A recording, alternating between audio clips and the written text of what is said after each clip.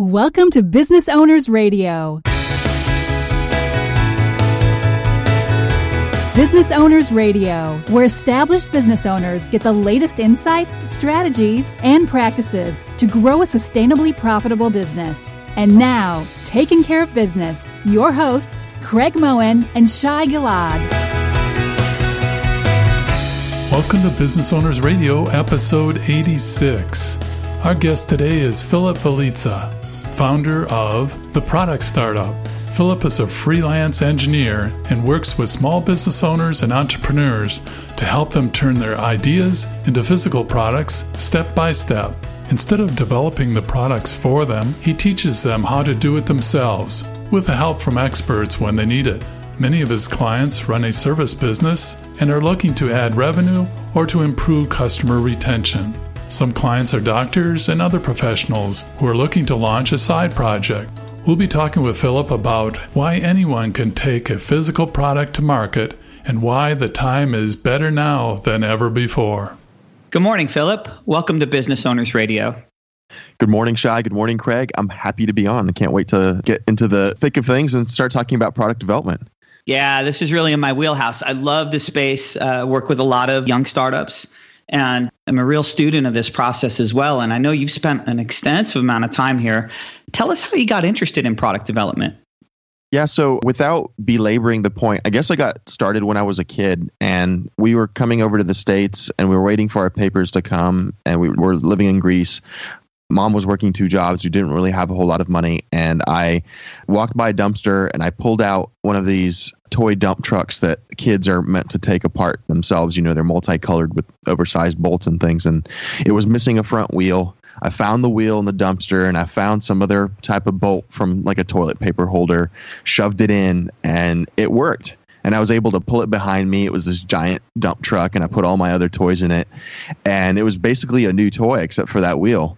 And I thought, you know, it basically opened up this huge perspective for me that I had this control over my destiny in a way, and I had the power to change the environment around me through just tinkering with things and figuring out how they work. And that kind of propelled me into doing DIY type stuff and being the man of the house, so to speak, and working on home improvement things and getting my bachelor's of science in mechanical engineering, and then went to work for small companies and entrepreneurs, and then eventually bigger companies doing the same, you know, turning their ideas into products. That's such a great story. And, you know, so many business owners, entrepreneurs are really come from an engineering background, a tinkering background. You know, we're really inventors if you think about it.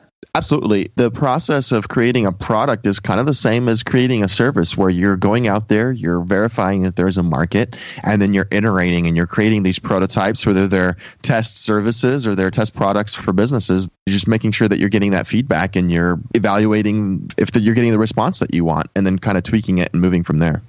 And I know you have this great framework around product development. And so, you know, here you are discovering this this dump truck that needed a little bit of help, and you were able to innovate and turn that into a great experience for yourself at the youngest age. So taking that forward now, where can a business owner look for inspiration for new ideas for products and services?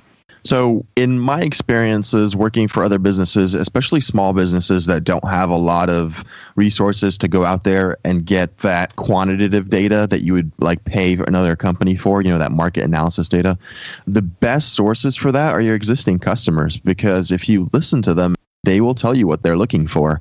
And I found especially, and I say with deference because I've definitely worked for entrepreneurs and small business owners that don't have the bandwidth to take on a lot of this stuff.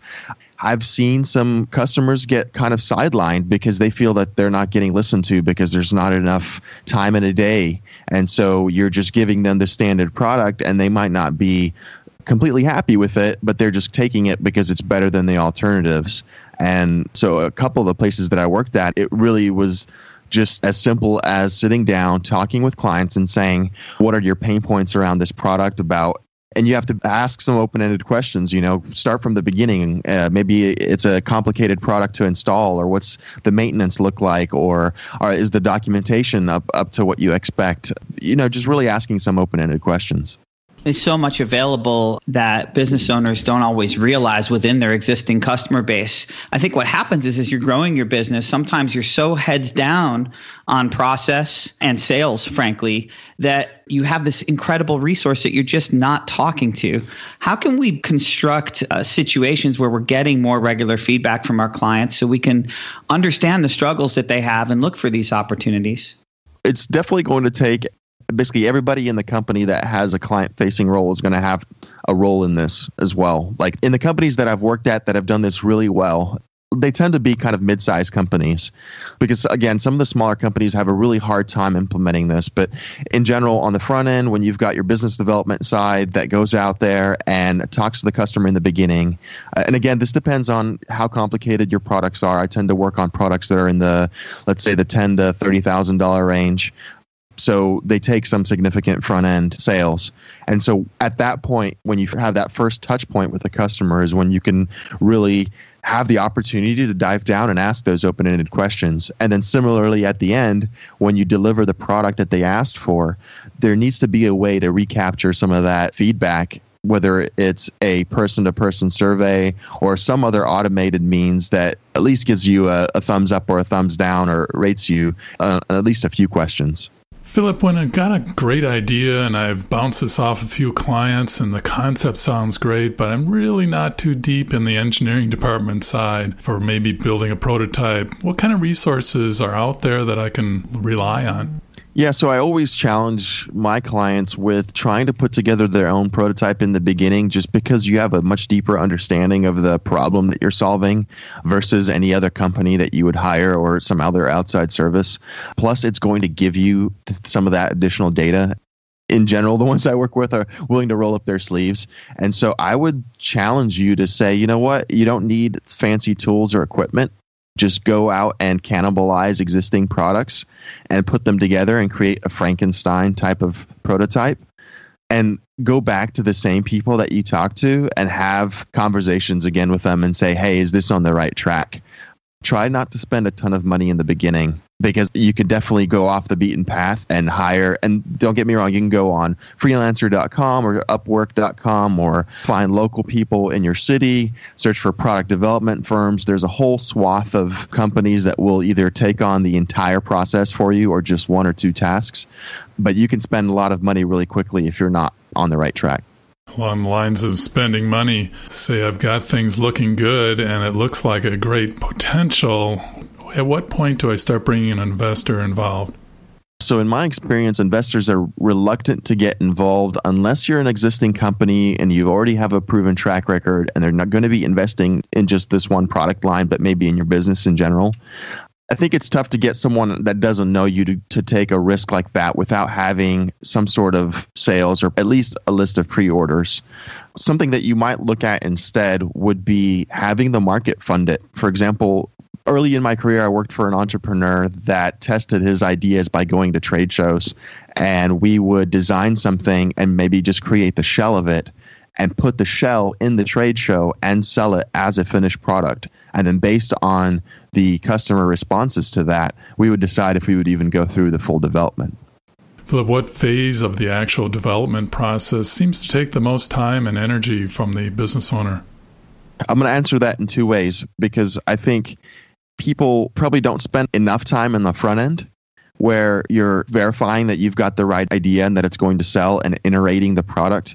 You know, again, the goal is to get the most elegantly simple product you can because it takes a lot of work to edit it down. You can definitely add a lot of features to it, but that necessarily won't make for the best product. You want only the features that people find valuable, that customers are willing to pay for. So I think that iterating between prototyping, designing, going back and forth with a client to verify, that probably takes the longest time.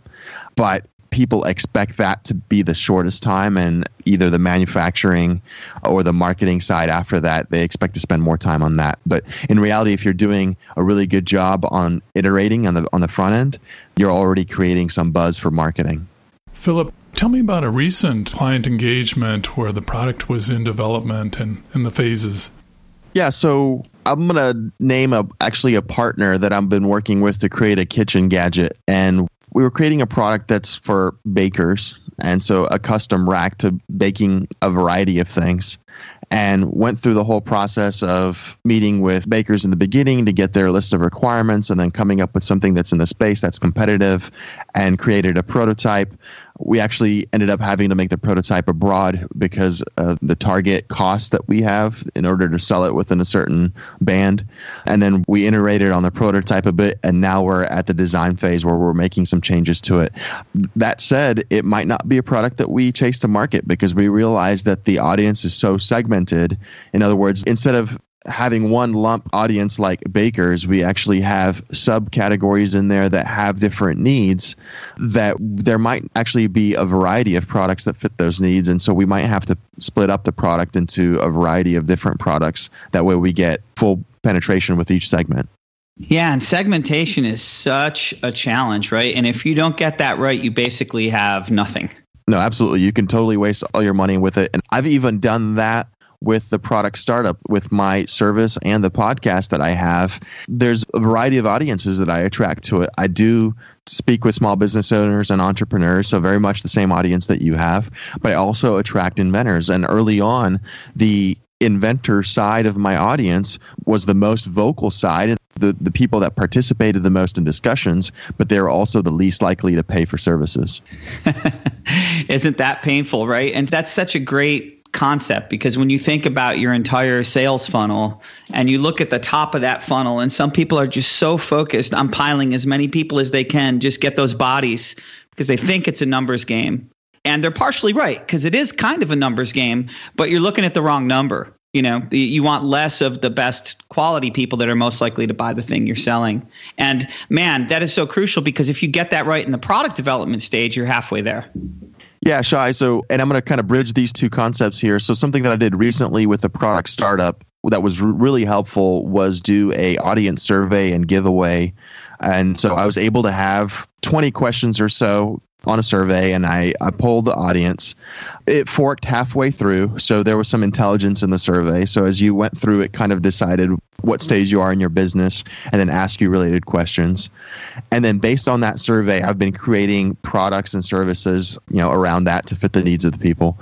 From a data standpoint, it wasn't enough data to call it a true survey where you could really extrapolate a lot of the data, but there were enough personal stories and I made enough connections and one-on-one conversations with people where now I have a core group of people that I'm definitely creating products for, instead of, like you said, a mass audience that doesn't convert. And this is so much true for physical products as well.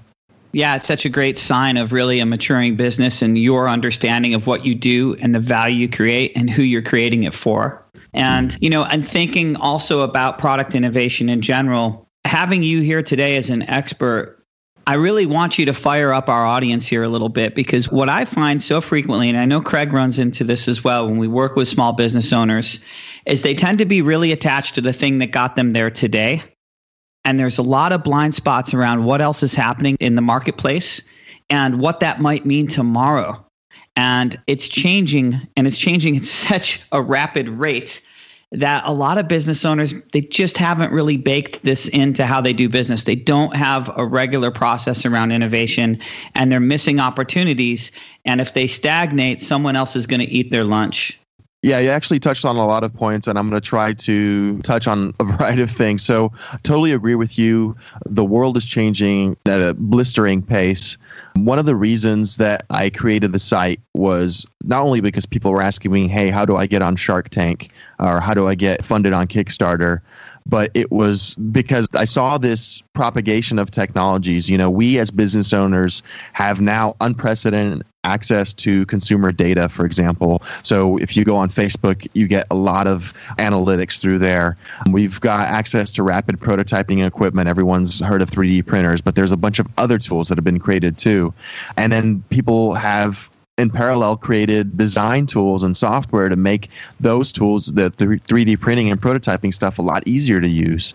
Crowdfunding that I mentioned, like Kickstarter, has grown exponentially in the last 5-10 years. And then e-commerce has also become a lot easier to use. As you guys probably know, setting up a Shopify account or something like that is so much more easier now than selling an e-commerce 10, 15 years ago. And those trends are continuing, as well as the brokerages, some of the middlemen that used to be in between. For example, like the distribution and logistics of certain things are starting to go away. And we're seeing a direct-to-market approach. So you can go straight from manufacturer to sales. So, for example, I've got a product that I'm selling directly on Amazon without anybody's intervention. It goes from Shanghai to California and into the warehouse. Yeah, it's complete outsourced fulfillment. So there's no reason to sit on the sidelines. And if you do that, your competitors are going to come in. And they're going to find ways to create more value, and they're going to be able to do it better, faster, cheaper. And if you sit there and just wait for something else to happen, you're going to miss it. Yeah, and that's the hardest part is finding out what you focus on, right? Is because it's just changing so quickly. Like I'm having a hard time monitoring all the changes in technology and just the design side of things. And like you said, there are competitors out there. They're taking advantage of all of this. Like 2 years ago, Amazon, for example, wasn't as competitive as it is now. And now I'm finding that a lot of my listings, if you're not on top of it, it changes every 2 or 3 months. Yeah, so great opportunity, but definitely requires a change in thinking. And so I would argue that the real message here for the business owners listening with us today is that you have a huge advantage. And that advantage is you already have customers. You're selling them things. You need to learn what you can. And I think Philip has really emphasized that today. And see what the other opportunities are and find out the struggles that they have and see where you can use that relationship to create more value.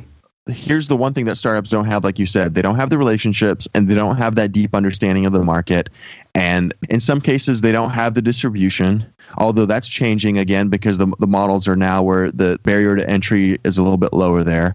And so if I was a mid-sized company, I would definitely start attacking some of the smaller niches that the bigger competitors aren't in.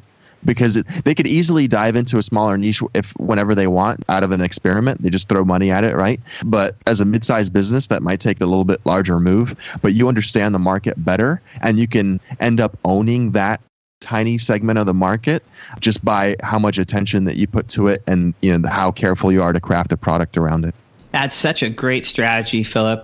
We've really enjoyed having you on the show today. And I know that you have a great podcast, and I definitely want to put a plug in for that show. And maybe you can tell us a little bit about the show as well as any other resources you'd like to offer our listeners. Yeah, I'd love for you guys to check out the site at theproductstartup.com, or you can check out the podcast on iTunes. It's under the same name, The Product Startup. And I focus on physical products, but you could apply some of the same things to services. A lot of the clients that I take on are service-based businesses that are adding product lines to their service-based business.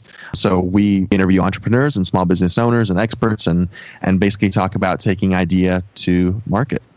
Our guest today has been Philip Velitza, founder of The Product Startup and freelance engineer working with businesses to turn their ideas into successful products. You can learn more about Philip as well as find links to his website and resources, including his document on 108 resources that are all free to take new products to the market, all in our show notes at businessownersradio.com. This episode has been sponsored by Aligned for Business. That's Aligned, the number 4, business.com. Thank you for joining us on Business Owners Radio. We hope you enjoyed today's show. As always, you can read more about each episode along with links and offers in the show notes on our website, businessownersradio.com. We want to hear your feedback. Please leave comments on this show or suggestions for upcoming episodes. Tell your fellow business owners about the show, and, of course, you would love the stars and comments on iTunes. Till next time, keep taking care of business.